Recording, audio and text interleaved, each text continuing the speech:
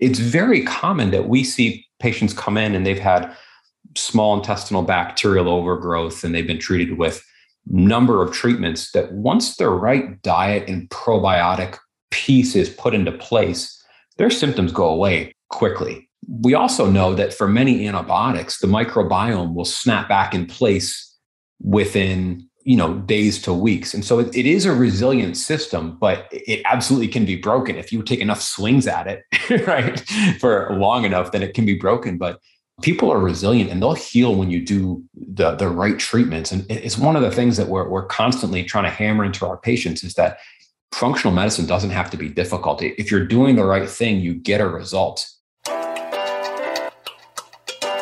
You are listening to The Dr. Haley Show, the podcast dedicated to helping you optimize your health. Each episode, there will be an interview or a message to help you discover better health. We will be featuring health radicals on the show to bring new ideas to the table, as well as doubling down on key fundamentals to support you living your best life.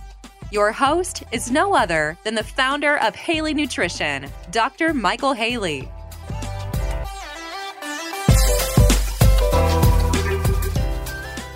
I'm Dr. Haley, your show host for the Dr. Haley Show podcast.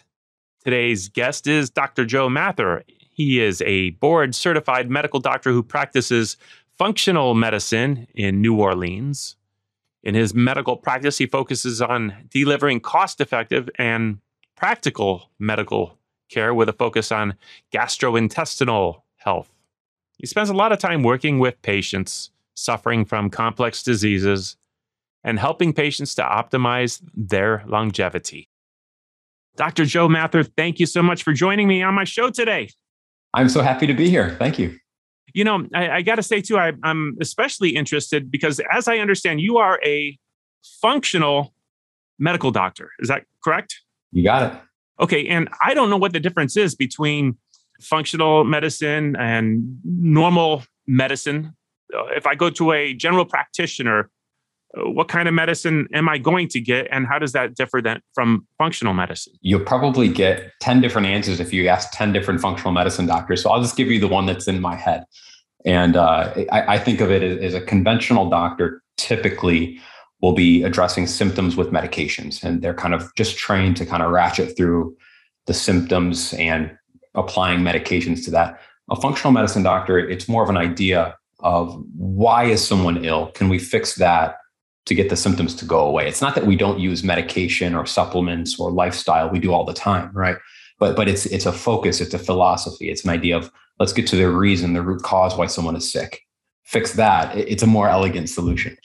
I like that. And if I understand correctly, because a lot of times a symptom, let's take a symptom like irritable bowel, and then we can give a medicine and this stops that symptom. And maybe it interferes with the inflammatory process or something like that. But what it doesn't do is say, well, wait a second, why do you have irritable bowels? What's your diet look like?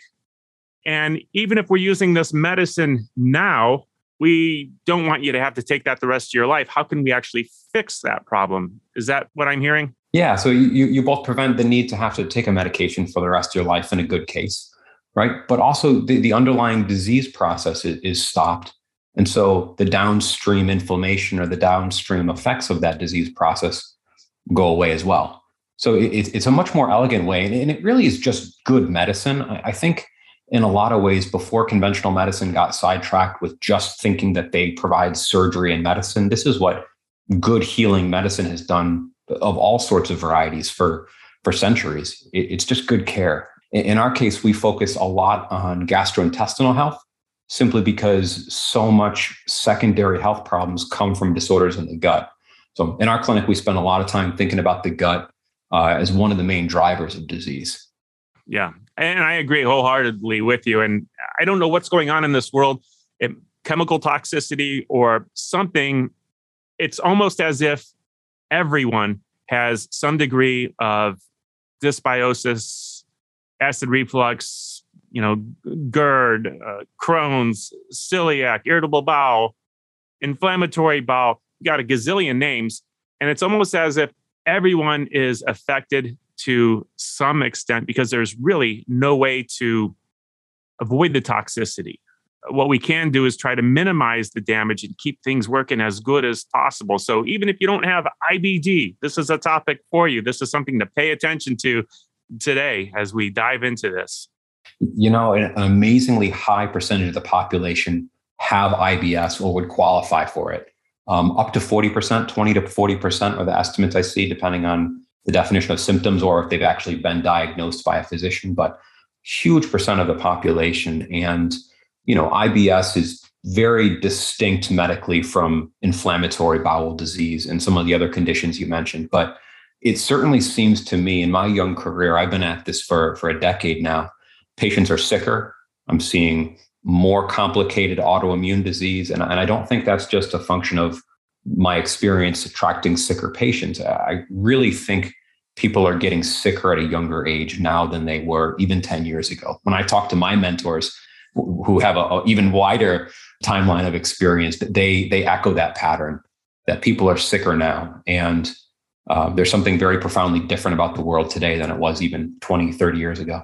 I completely agree with you. The chemistry we are using nowadays is sickening, literally. And it's in everything. It's, you know, we can buy everything organic. We can, you know, filter our water till there's nothing but H2O in it. And it's still in the air and it's still going to rain down on the organic crops. And we might be buying the best and doing the best we can. But the chemistry and the radiation, the pollution, it's everywhere. One of the most depressing things that happened to me in the last 2 years, I had a patient who was eating about 6 to 8 servings most days of organic spinach. And she was losing her hair. And we did a panel for heavy metals. And she had thallium toxicity from her organic spinach. Kale and organic spinach, you know, she's trying to do everything right to get in, you know, what's recommended, a lot of leafy green vegetables and going organic, yet still being contaminated and harmed by what most people would say be the healthiest food available. I live in Pompano Beach, Florida, and I grow some of my own food in my yard, and I do a good job. We don't use any chemicals, and, you know, our grass has weeds in it because we don't use the things to grow only grass that kills the weeds. We don't have any kind of herbicides. It's just, but every now and then about 2 or 3 in the morning, I see this blinking light and hear this buzzing noise outside as these trucks come by, killing off all the mosquitoes, spraying pesticides everywhere. So I can't grow organic in my own yard. And, you know, nothing works the same anyway, because you go out in the morning and then all the bees are dead everywhere. It's absolutely ridiculous what we as people are doing to the environments we live in. Now, if you're buying organic, we're not saying it's bad. It's not the ultimate. It's a set of standards and probably the best a lot of us can do, because a lot of us can't grow our own foods and really have a grip on and even if you are growing your foods, you don't know what's leaching into your soil from the things around you. But we can minimize it. We can choose the best route and help understand some of the things we can do to nurture our guts back to health. That's a lot of what this discussion is about. I also want to get into some of the conditions that seem to go hand in hand with the irritable bowel, inflammatory bowels, and problems that people are having in this day. How do we identify inflammatory bowels? Is it mostly symptom-based? Yeah, two main ways. The first is symptom-based. So someone with inflammatory bowel disease is typically going to have frequent bloody stools and mucus in the stool. That's something you don't see with irritable bowel. So right off the bat, clinically as a physician, that's one of the very simple ways that we're differentiating. The second would be getting into testing. There's a great test called fecal calprotectin. And calprotectin is a very well-validated marker in scientific literature. The higher the level is, the more likely you've got inflammatory bowel disease. And if it's low, right, then you can very, very easily kind of rule out inflammatory bowel disease and start thinking more about irritable bowel. But the longer I've done gut-based functional medicine, we are working very hard at our clinic to make things practical, simple, and effective. And we're finding a common set of treatments that, if applied sequentially, help inflammatory bowel disease as well as irritable bowel. So although they are very different disease entities, right? Inflammatory bowel disease can lead to people having their colon resected, taken out, right? That can lead to increased cancer. You treat that differently than you do irritable bowel. But at the end of the day, a lot of the same treatments work for both entities, which is one of the nice things about treating the gut. Absolutely. Yeah. And I would probably throw in there, and skin conditions, because as we're healing the gut, a lot of these other things that go alongside happen to get well as well. Yeah. Rosacea, in my mind, is dysbiosis until proven otherwise. I see a large number of patients with urticaria, hives. They get better when we treat infections like H. pylori, when we clean up small intestinal bacterial overgrowth. Acne, eczema, many skin conditions are very closely related to the gut health. And to the extent that you get the gut better, I tell patients, look, there's a very high chance that when we get these GI symptoms down, you'll start seeing your skin conditions ratchet down as well. And that's usually the case, maybe 50, 60% of the time. And then simply, if we've done your homework on the gut, but skin conditions still exist, you want to look a bit deeper. There's something else driving those remaining symptoms. And, for people listening in right now, think about it. You have kids that have acne in their most vulnerable years, where it's the most important to them, and their diets are a wreck. And the common treatment might be something like antibiotics, which can actually further damage the gut flora. And taking a more meaningful, functional approach, healing the gut, someone can clear up even acne conditions. I've seen it myself. I know you've seen it. It's a beautiful thing. Absolutely. And those antibiotics seem to be, they're doxycycline and minocycline. The tetracyclines are the class of drugs commonly prescribed to teenagers in this group. And they're very broad spectrum. And it seems to me that's a vulnerable period for the gut. And I tend to see a lot of patients who've developed autoimmune disease later in life who tell me that there was a 2-year period where they were taking minocycline on a regular basis for acne in their teenage years. It's something that comes up fairly often. And I think it does point to the power of the gut being disrupted, causing problems later in life, and how important it is to take good care of our gastrointestinal health. I'm absolutely sure of it. The balance of flora, it seems like it's very hard to get back to that normal balance.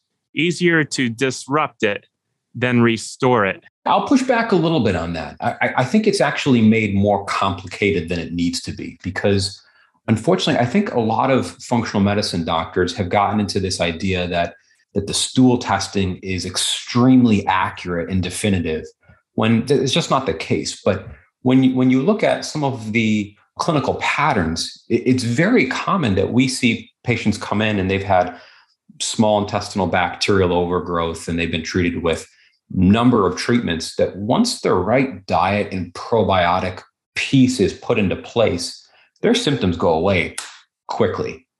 We also know that for many antibiotics, the microbiome will snap back in place within, days to weeks. And so it is a resilient system, but it absolutely can be broken if you take enough swings at it, right? For long enough, then it can be broken. But people are resilient and they'll heal when you do the right treatments. And it's one of the things that we're constantly trying to hammer into our patients, is that functional medicine doesn't have to be difficult. If you're doing the right thing, you get a result. And if you're doing something and not getting a result, the answer isn't to do that thing more. It's to take a look at what else you may be missing. Are you missing a toxic piece, right? This is so common. Mold toxicity, metal toxicities. Just in my world, that's probably what I see the most in Louisiana. We were talking before the video started about I'm coming at you from New Orleans, and we live in a bowl under sea level. And so there's a lot of water damage here. There's a lot of flooding, and I see a lot of mold toxicity really making people sick. It's pretty sad. Yeah, let's talk a little bit more about that. Specifically mold toxicity. From what I've seen, from what I understand, once people have that, there's a detoxing program that can take quite some time. How does that work? And is it the mold that we're getting rid of, or is it toxins from the mold? What's going on? Our best understanding is that it's both. So most cases that I see, my assumption is that they are colonized in the sinuses and in the gut where there's actual physical mold growing. The mold itself will then produce a series of toxins, we call them mycotoxins, and they are responsible for kind of their own set of problems. But for most of the patients that I see, it's definitely both issues. There is kind of, those are kind of the internal issues. There's also the external mold pressure. If you're living in a water damaged home, you're being exposed to the toxins in the air that the mold can produce that are small enough they can go through drywall or through the cracks in your electrical outlet. They circulate through the house. But it's not just the mold toxins. It's the volatile organic compounds. It's the bacterial and yeast growth that works along with the mold. Actinomyces is a species that we think about with water damage building. So you have this external pressure that can be really, really devastating to people's immune systems and cognition. And then it leads typically to an internal problem. So it's a complicated entity. And that's one of the reasons it takes so long, is that you have to weed out, can I get this patient in a healthier environment? Number one, first and foremost, that's enough to fix some people. But then you have many, many people who've been exposed, say even a decade ago, that have lingering, ongoing symptoms. And they're never fully able to get to the bottom, despite, working with a great doctor or a good integrative or functional doc. They're still having these persistent gut issues. They're still having persistent cognitive issues. And that's when we really look to see, is there, to the best of our ability, an internal source of mold? As I'm picturing, I think you used the word colonized in sinuses. And is that something that we can kill off? Is there a treatment for it? Or is it more like, balancing flora of the sinuses so that the good flora eventually takes over? What do we do? So the second I'm very interested in that possibility. That's not something I think that's been shown that we can do. But just lately, with my colleague Michael Ruscio, we've been experimenting with nasal probiotics. And the idea is, can we shift the microbiome of the sinuses to make it inhospitable for mold? Clinically, we see that happens with probiotics, that applying probiotics aggressively and early to patients who we think are colonized with mold, I see their timeline to heal from mold get better, because I think that the probiotics are acting as mini antifungals and pushing out the mold that's in the gut, right? And I think the same would work in the sinuses. I just haven't been proved right yet. I'm just unsure. So I'm still working my way through that. But yes, it can be killed. And antifungals, nose sprays are very helpful for patients to recover, as are antifungal herbs and prescriptions to kill off mold internally. It's an infectious problem at some point. What about things like neti pots? I think they're helpful. I don't think a neti pot will be enough by itself, because of the way that these mold critters tend to find a nice home and don't want to leave, right? Mold loves dark, damp places, right? And so it does not want to leave. And I think just trying to wash it out with saline isn't going to be enough. You have to convince it that it's not in a good place. So you squirt it with antifungals. And is there truth to, I've heard people say, I've been diagnosed with mold in my brain. I was made really sick with mold. And this is where I kind of got the mold specialty, is that 2 years ago, my medical office, they did some AC work next door. It changed the pressure inside. And then all of a sudden, humidity went through the roof and mold is growing in the AC. And it changes your cognition, it changes your mood, changes how you think. It's very poisonous to the psyche and to the mind. And the depression and cognitive change is often the worst symptom of mold toxicity. In my personal experience and my patients, you get body pain, you get fatigue, you get chemical sensitivity, you get food sensitivities. All those things are devastating, but it's the mental changes that were for me was horrible. Thankfully, I had been treating mold before, so I got the jump on it. And I think my course was a little easier than it might have been had I not already been treating it.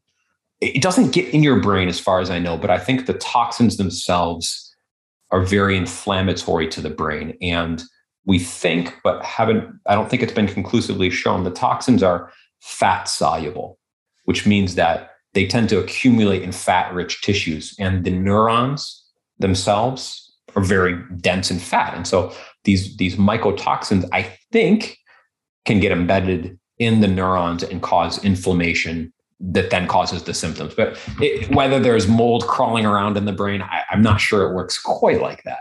But you treat mold and cognition gets better. That's what I suspected. Wasn't sure. I've heard it before. And I think what they mean probably is, no, it really affects my brain. And like any disruption of chemistry can.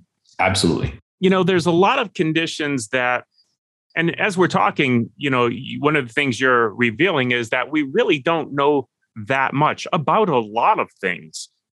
There's things now that are being taught that when I went to medical school, chiropractic school, when I took medical classes, we didn't know these things. We didn't even know how cells communicate with each other, things that are just being revealed in the last, 5 years. There's a lot of conditions that we'll diagnose, we'll name them without even really understanding what caused them or being able to say, this is why we're calling that. Things like, fibromyalgia, which is kind of a non-specific diagnosis. What types of diagnoses might people have when they come to you when in actuality it's a mold toxicity?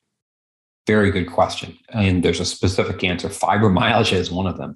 That would be number one on my list because of how commonly mold will cause deep-seated muscle pain and fatigue, as well as sleep disruption. So fibromyalgia is definitely one. You nailed that one.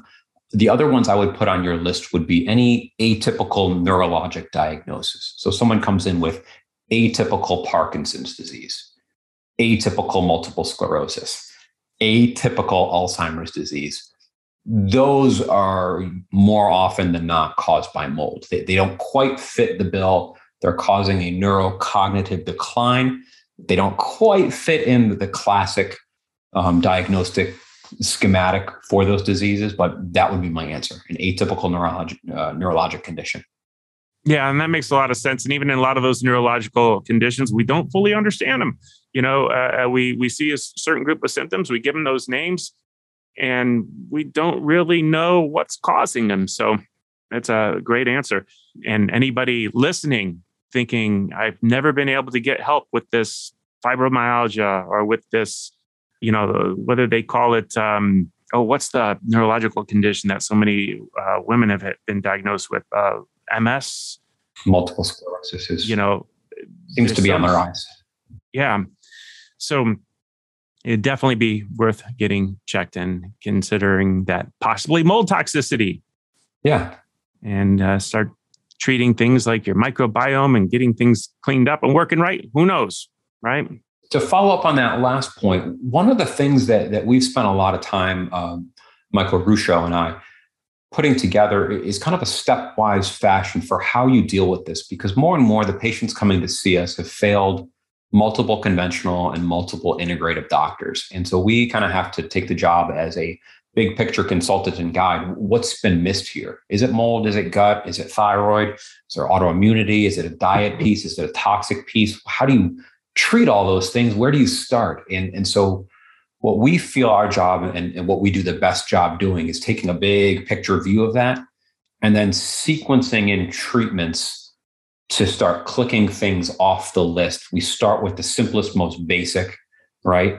If you think of the therapeutic order from naturopathy, it's very similar. You start with the simplest treatments that are going to be usually lifestyle. We almost always are starting by cleaning up the gut and then working our way up. Once we've done a good job on the gut, but symptoms still persist, then we might want to start looking, okay, is there a nutrient or a metabolic or hormonal issue? Okay, we've clicked that off. Maybe we're missing an infectious or toxic burden, right?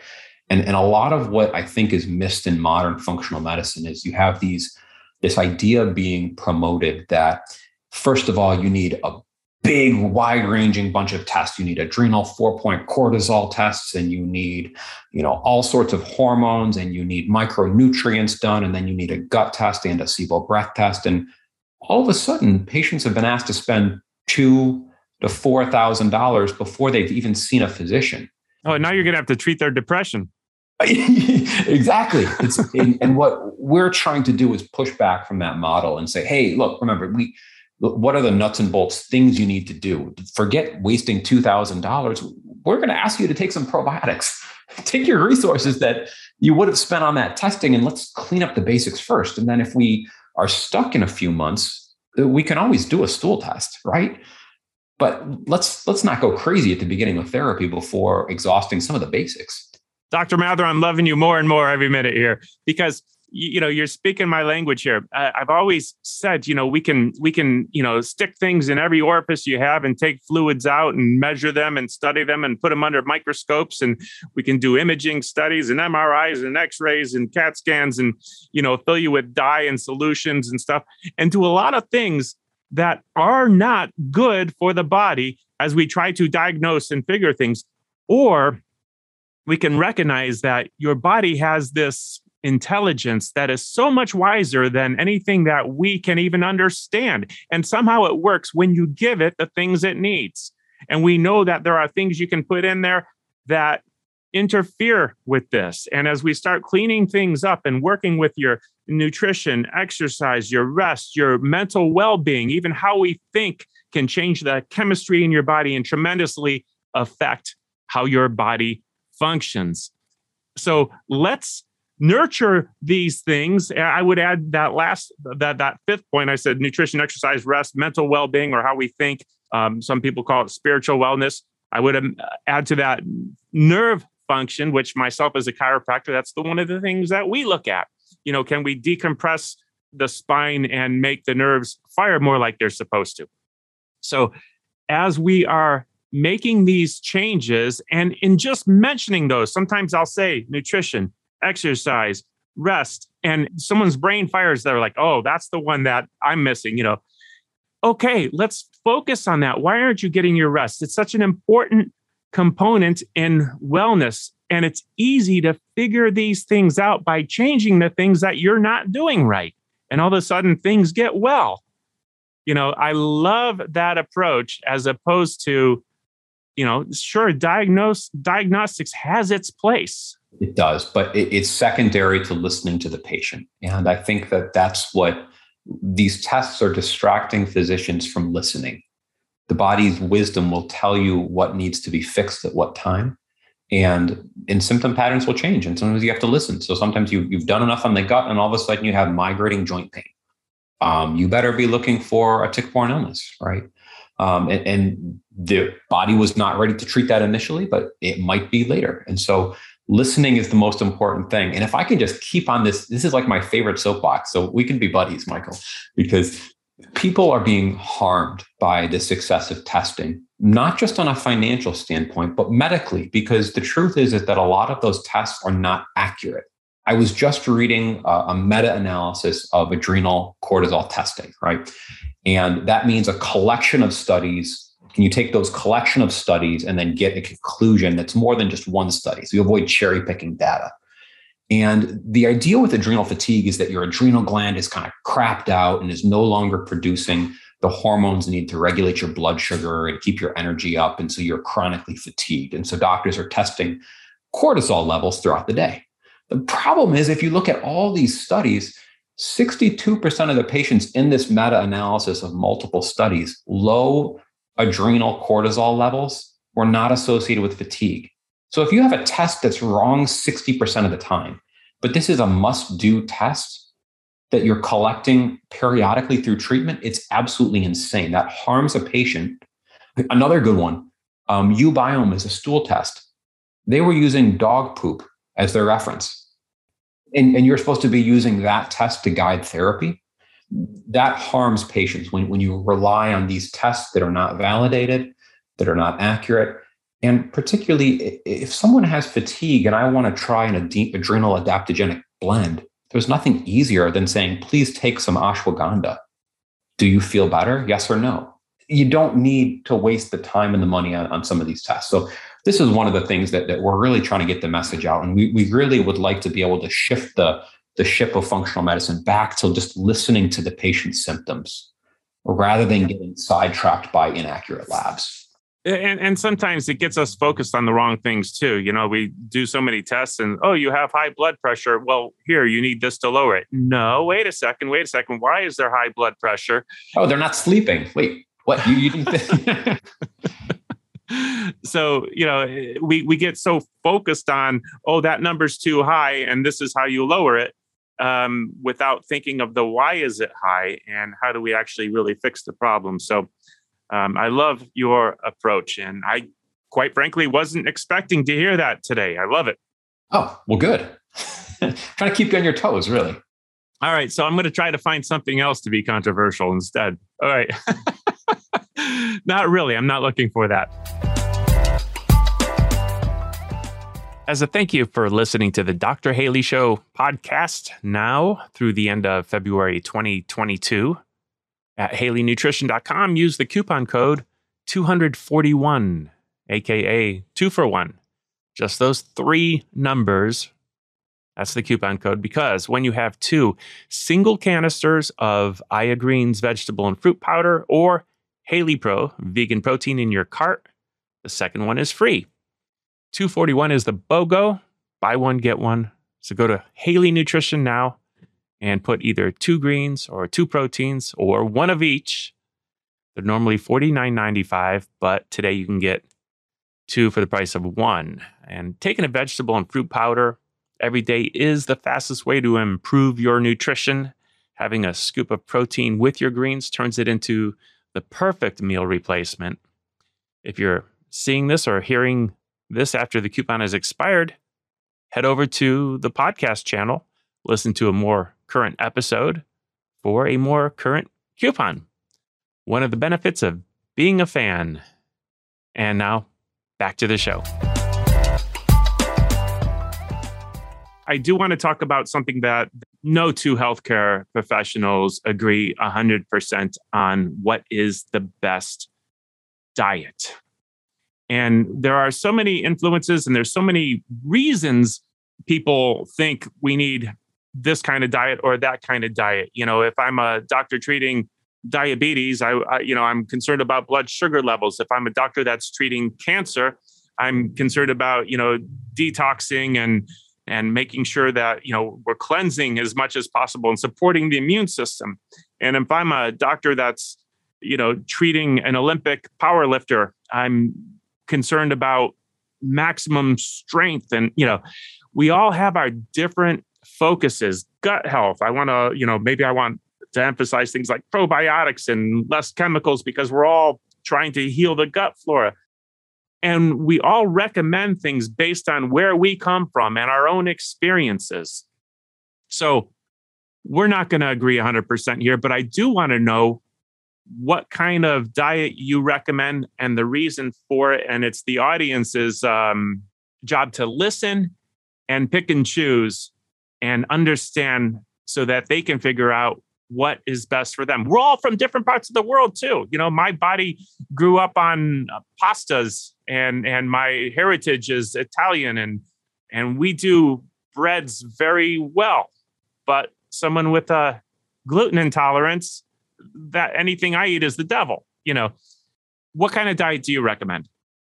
I'll answer a couple of ways. And I just want to agree with, I think, some of the underlying points that you mentioned is that, number one, not every diet is right for every patient. So if you're just prescribing one patient, you're doing one diet, you're doing a very bad job, right? The second thing that we like to do is we ask, what have they tried before, right? And we're looking for patterns. Did they improve when they went SCD or low FODMAP? Okay, they might do better with really low fiber diets. Maybe we want to push those buttons.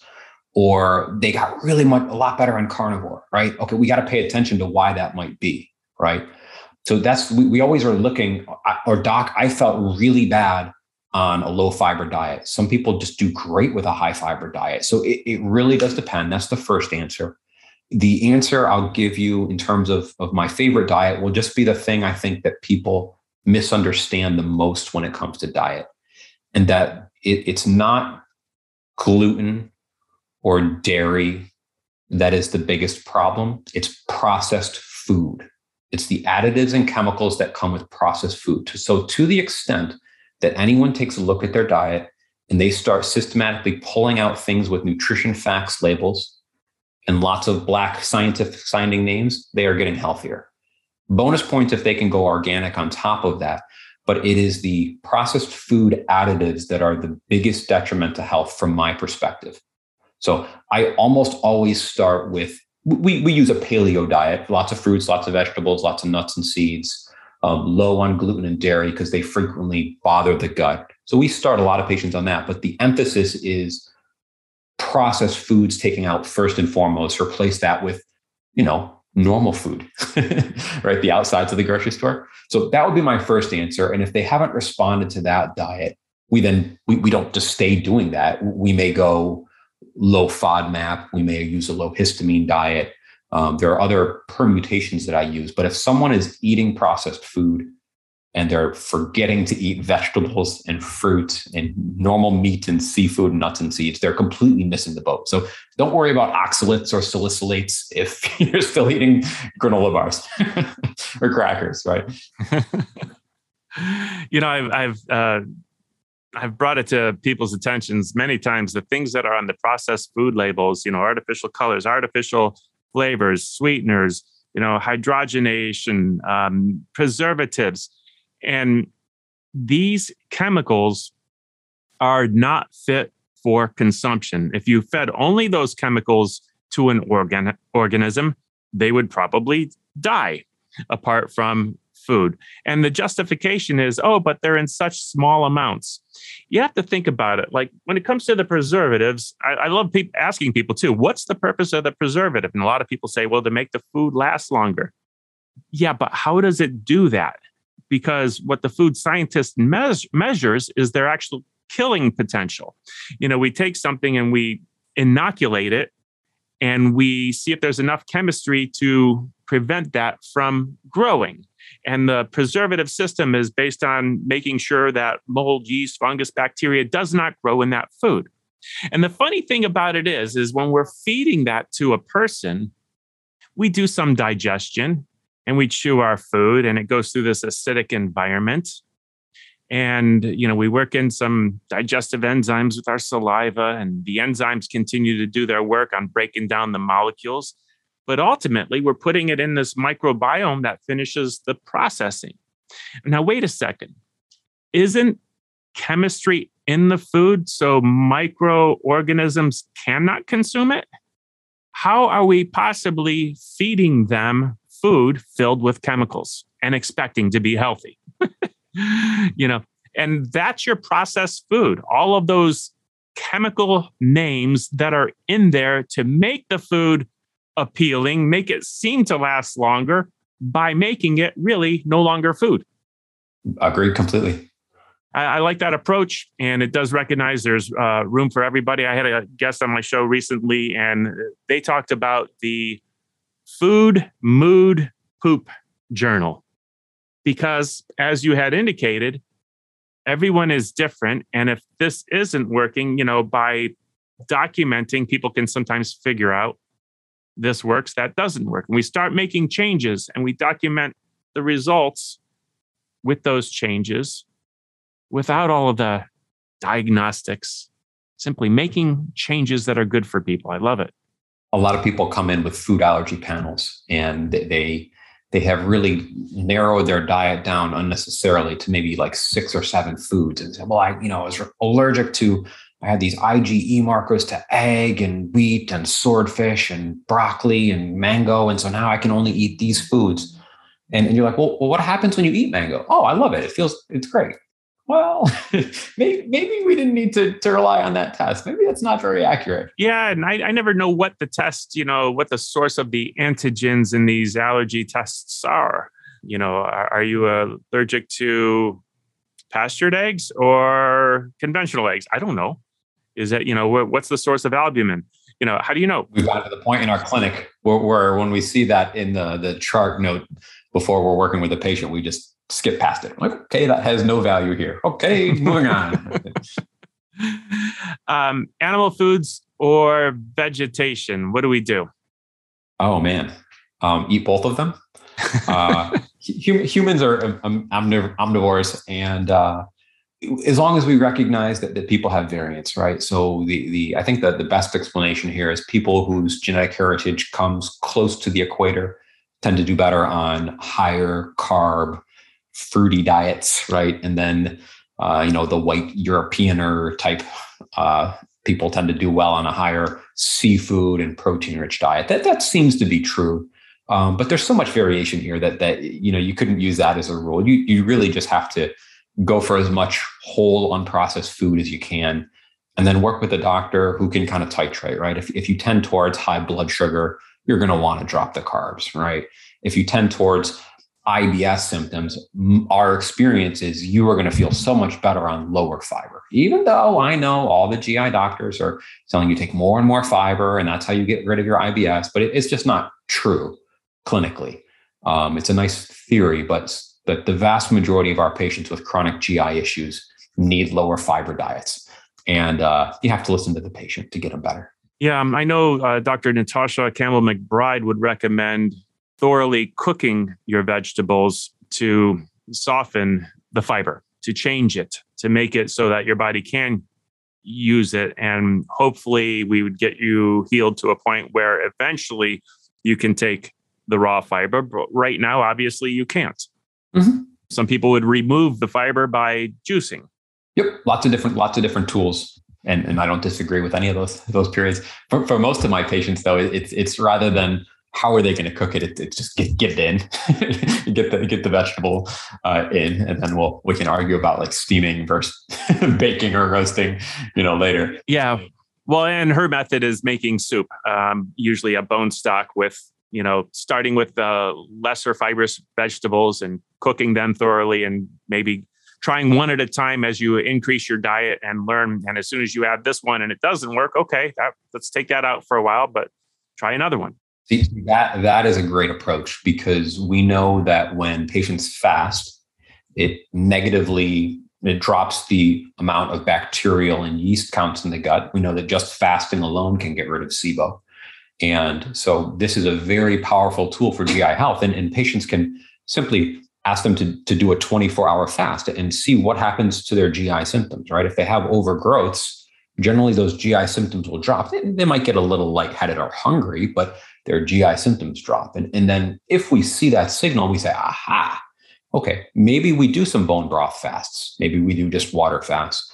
Or maybe we use elemental formulas, semi-elemental diets, which are proteins, carbs, sugars broken down into very, very small, easily digestible pieces, right? That mimics a fast and has a lot of the benefits of a fast without just having to starve yourself. And so we use that treatment a lot in our clinic and find it really helpful, particularly for stubborn cases that have gotten stuck. That's interesting. Is that like a food product that's somehow pre-digested? What is it? Yeah, pre-digested. It's almost think of like a protein powder, but it's got the nutrients, vitamins, minerals, proteins, carbs, sugars, all broken down and to very easily digestible form, so that they are absorbed in about the first 2 feet of the small intestine. And that means the remaining, 18 plus 30, whatever. Oh God, someone's going to fact check my distance of intestines and get me wrong. But the remaining length of the small and large intestines gets a rest, right? Or the remaining surface of the tennis court. Bingo. Yeah. I don't know. I've heard a tennis court. I've heard it's a football field. I don't know. It's a large surface area for digesting, right? There was one paper that I read that made me laugh, that it was like, it's not actually a tennis court, it's a squash court. Okay. And I was like, I think they might be missing the point on that one. All right, let's talk about fermented foods versus probiotics. Versus some people treat, they say, well, I have overgrowth of this or that. And some people, use like silver protocols to kill off, or antibiotic protocols. Other people look at it and say, no, the best way to get rid of this is to flood it with good bacteria. What's your take on it? So for the patients that we see that have had longstanding GI issues and unable to come to a conclusion, fermented foods are just not enough. So they're healthy things to eat. So we want to encourage people to eat them if they don't have problems with histamine. But I've never seen a patient who's just taken yogurt and sauerkraut and gotten better. There's just not enough in there. So the doses of probiotics that we use are clinical grade. They're much, much higher. And I think that's what you need, number one. The other question kind of behind your statement there was do some patients need antimicrobials? Do they need a reduction of bacterial and microbe counts? Absolutely. Absolutely. There's no question about it. There are a certain subset of patients who just absolutely you need to use herbs or antibiotics to reduce the loads before they feel better. There's another group of patients, if we just kind of bracket it into two very big categories of patients who have come in and they've been on rifaximin and neomycin and Flagyl and all bunch of antibiotics for the gut, and they just maybe got a little better, but they just hit a plateau. Those patients almost always need a rebuild or regrowth. And this is where we tend to use a product that I know you'll like because it has aloe in it. We call it gut rebuild nutrients, and we'll often add this with probiotics. It's got glutamine, aloe, zinc carnosine, slippery elm is the other one. And that combination in particular seems to be really, really helpful. Often when patients have done a bunch of herbal treatments, and we might throw in the gut rebuild on top, and all of a sudden they get from that 75% better to 100. Oh, I love it. The other one it's good for is constipation. The aloe in particular is fantastic for constipation. And we often will start that earlier if someone comes in and, Doc, I've been constipated for 20 years. Well, there you go. Yeah. I do. You know what? I'm going to diverge for just a second because I have to tell you my favorite constipation story ever. And, this is one of those things that makes you think, oh, wow, it's not always diet. But so this is a chiropractic story. And this is about a man who came in with low back pain going down his leg. And he hadn't had that in a long time. And he had neck pain going down his arm. And as a chiropractor, I remember taking an x-ray, and I was young in my chiropractic years. I was pretty much just out of school, almost like an internship setting, right around 1995.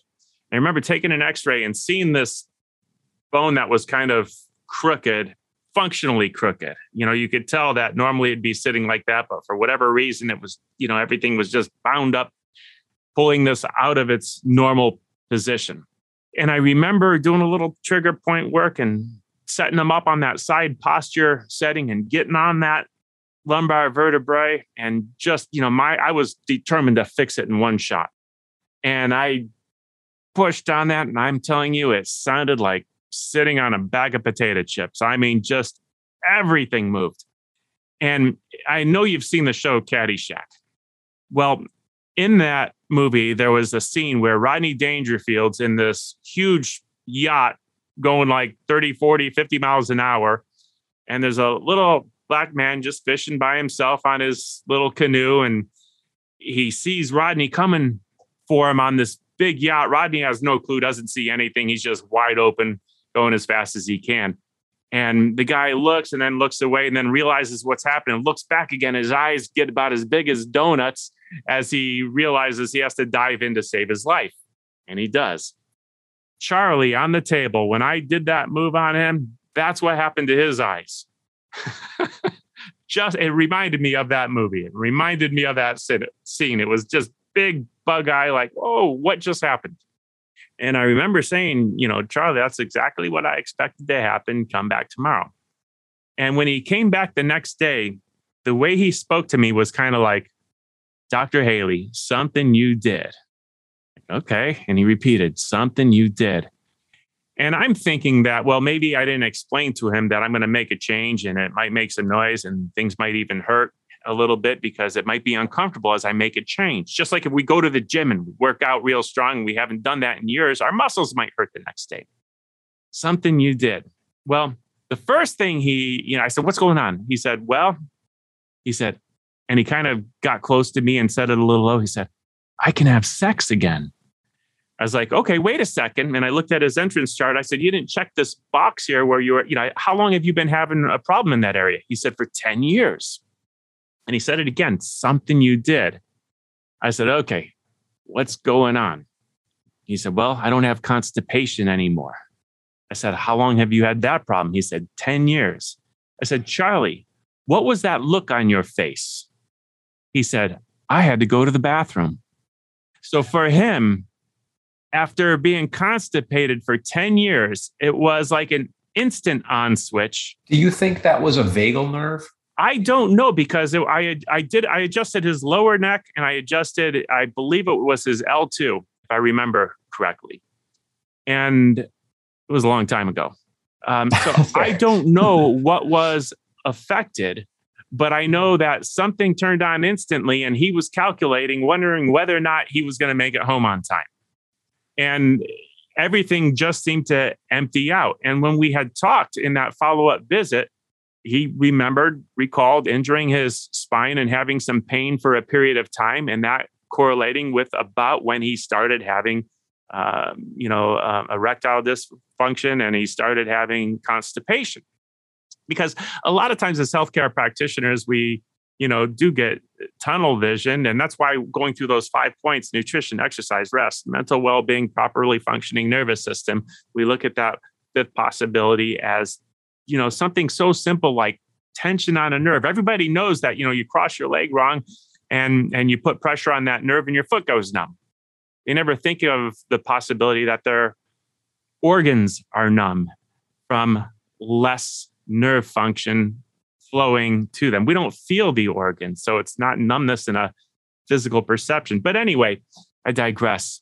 But it's important because we have to look at the body as a whole being and say, why is this not working? I see a small number of patients whose sliding hiatal hernia is causing heartburn, palpitations, and constipation. And when I ask them to go see a chiropractor or show them some maneuvers that they can do on themselves, that makes a difference in their digestion. And I think it's pressure on the vagus nerve. The vagus will wrap around the stomach. And I think when the stomach slides up above the diaphragm, it's really crimping the vagus nerve and causing it to kind of shut down and leads to the constipation.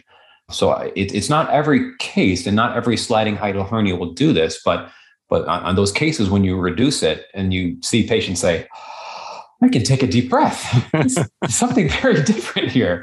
It's true that physical form can easily be missed, and imbalances there just need to be thought of just in the same category as, do you have a dysbiosis, right? Right. And, for those listening saying, oh, now I have to run to go to the chiropractor and all my problems are going to be fixed. No, we don't get to do that Jesus thing that often. It happens now and then where, we give someone an adjustment and everything is different. But usually, just like as I'm talking to you, it's a process of identifying what's going on. And sometimes it has to do with your spine and sometimes it doesn't. There's the right tool for the right patient. And our job is to identify what that is and get the patient to that right tool at the right time. Absolutely. Some of the things we talked about, mold toxicity.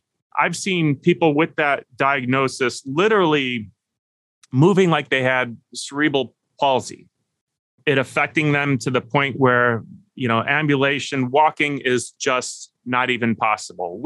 People in wheelchairs with these diagnoses. What is one of your favorite testimonials related to what you do? In terms of mold? Well, in terms of whether it be mold or gut dysbiosis or any of that. I love my job because I get to see success, because I think we've built our clinic in a way that lets us get those type of reactions commonly. And so my mind just goes to yesterday. I had a patient come in, and I think it was going to be a good visit because this was the first follow-up visit. And I see in caps, infinitely better. And the nice thing about this type of medicine is that we try to simplify it. We're not complicating things. And this patient had been constipated for 20 years. And this is a pretty routine story. Constipated for 20 years, had thyroid dysfunction secondary to the constipation and GI problem. And I got her on the right diet, probiotics, and then the gut rebuild, aloe, glutamine. And a month later, that was all she needed. And I honestly like those cases the best, because she'd been ill for 20 years. We gave her the right treatments. And then a month later, she's 80% better. She's exercising for the first time in years. She's moving her body. She has energy. She's not taking naps anymore. right? Her mood is better. Her husband is happier with her. Everything shifted from just very, very simple treatment. So although, yes, I've seen people go from mold toxicity where they're suicidal to riding a motorcycle around the country, my favorite cases are, has there just been some basics that are missed and I can fix you in 2 months? That's what I love the best, trying to find those cases, because, it's so much more fun to do it simply rather than, I could have had you spend $2,000 and take 30 supplements, but we got it done with $0 and 4. Like, yes, those are the things that get me going in the morning. I love it. And I love how you went back to it. I think you said, was that yesterday or today or something? It was really recent, whatever. That was yesterday. Yeah, that was yesterday. Yeah, that's a beautiful thing. And it's what fuels us to do what we do, hearing the continuous daily victories, whether they're, The patient was like, thank you. I'm like, no, you don't understand. Like, this is what gets me up in the morning. Like, thank you. If you don't come trust me and work with me, I can't help people. And so that was the fun. I felt like I got more out of it than she had. That's a beautiful thing. Yeah, it was fun. Now, are all of your patients coming to the clinic? Are you doing some stuff over Zoom? What do you do? We're all remote. So we have the privilege of Michael Ruscio has a nice online social media platform and podcast and blog. And so we've got patients in all 50 states and internationally. So we don't have a physical location. We are all remote consultations. And so we kick it old school and use the phone. We've tried the Zoom consultations at the beginning of the pandemic and just bandwidth and connection and trying to see what they were saying. And they were trying to look at us and it just didn't work. So we do phone, and that lets us really focus on listening to the symptoms and then responding appropriately. So that's what we do. Oh, I love it. Now, where's the best place for someone to get in touch with you, find out more about you, absorb some of your content, or just get your phone number? Yeah. So 2 things. One would be our blog, Dr. Michael Ruscio Radio. And the other would be our clinic, which is the RuscioInstitute.com. So RUSCIO Institute, RuscioInstitute.com. That's our clinic webpage. And that'd be the best place for people to come find us. Okay, excellent. People are going to be absorbing this content from all different platforms. If you're on YouTube, you can check below the video in the description. If you're on the drhaley.com blog, look toward the bottom. We'll have links to all the resources. Everything that you provide me with will take a minute after we're recording just to make sure I have it right, with links to everything you just mentioned and probably more. If you're on Apple or Spotify, again, look in the show description. All the links will be there. Dr. Joe Mather, I want to thank you so much. Super awesome conversation. I had so much fun. Yeah, we're on the same page. I love it. Absolutely. Thank you so much for joining me. Anytime. I hope you enjoyed that episode today on The Dr. Haley Show. Make sure to hit subscribe on whichever platform you are listening to this. If this episode made you think of someone, go ahead, take a screenshot, and share this exact episode with them. You can catch the show notes for this episode on www.drhaley.com. If you want to geek out with Dr. Michael Haley on other radical health topics, be sure to check out his YouTube channel, where he posts exclusive video content. All the details are at www.drhaley.com, and we can't wait to hang out with you on the next episode.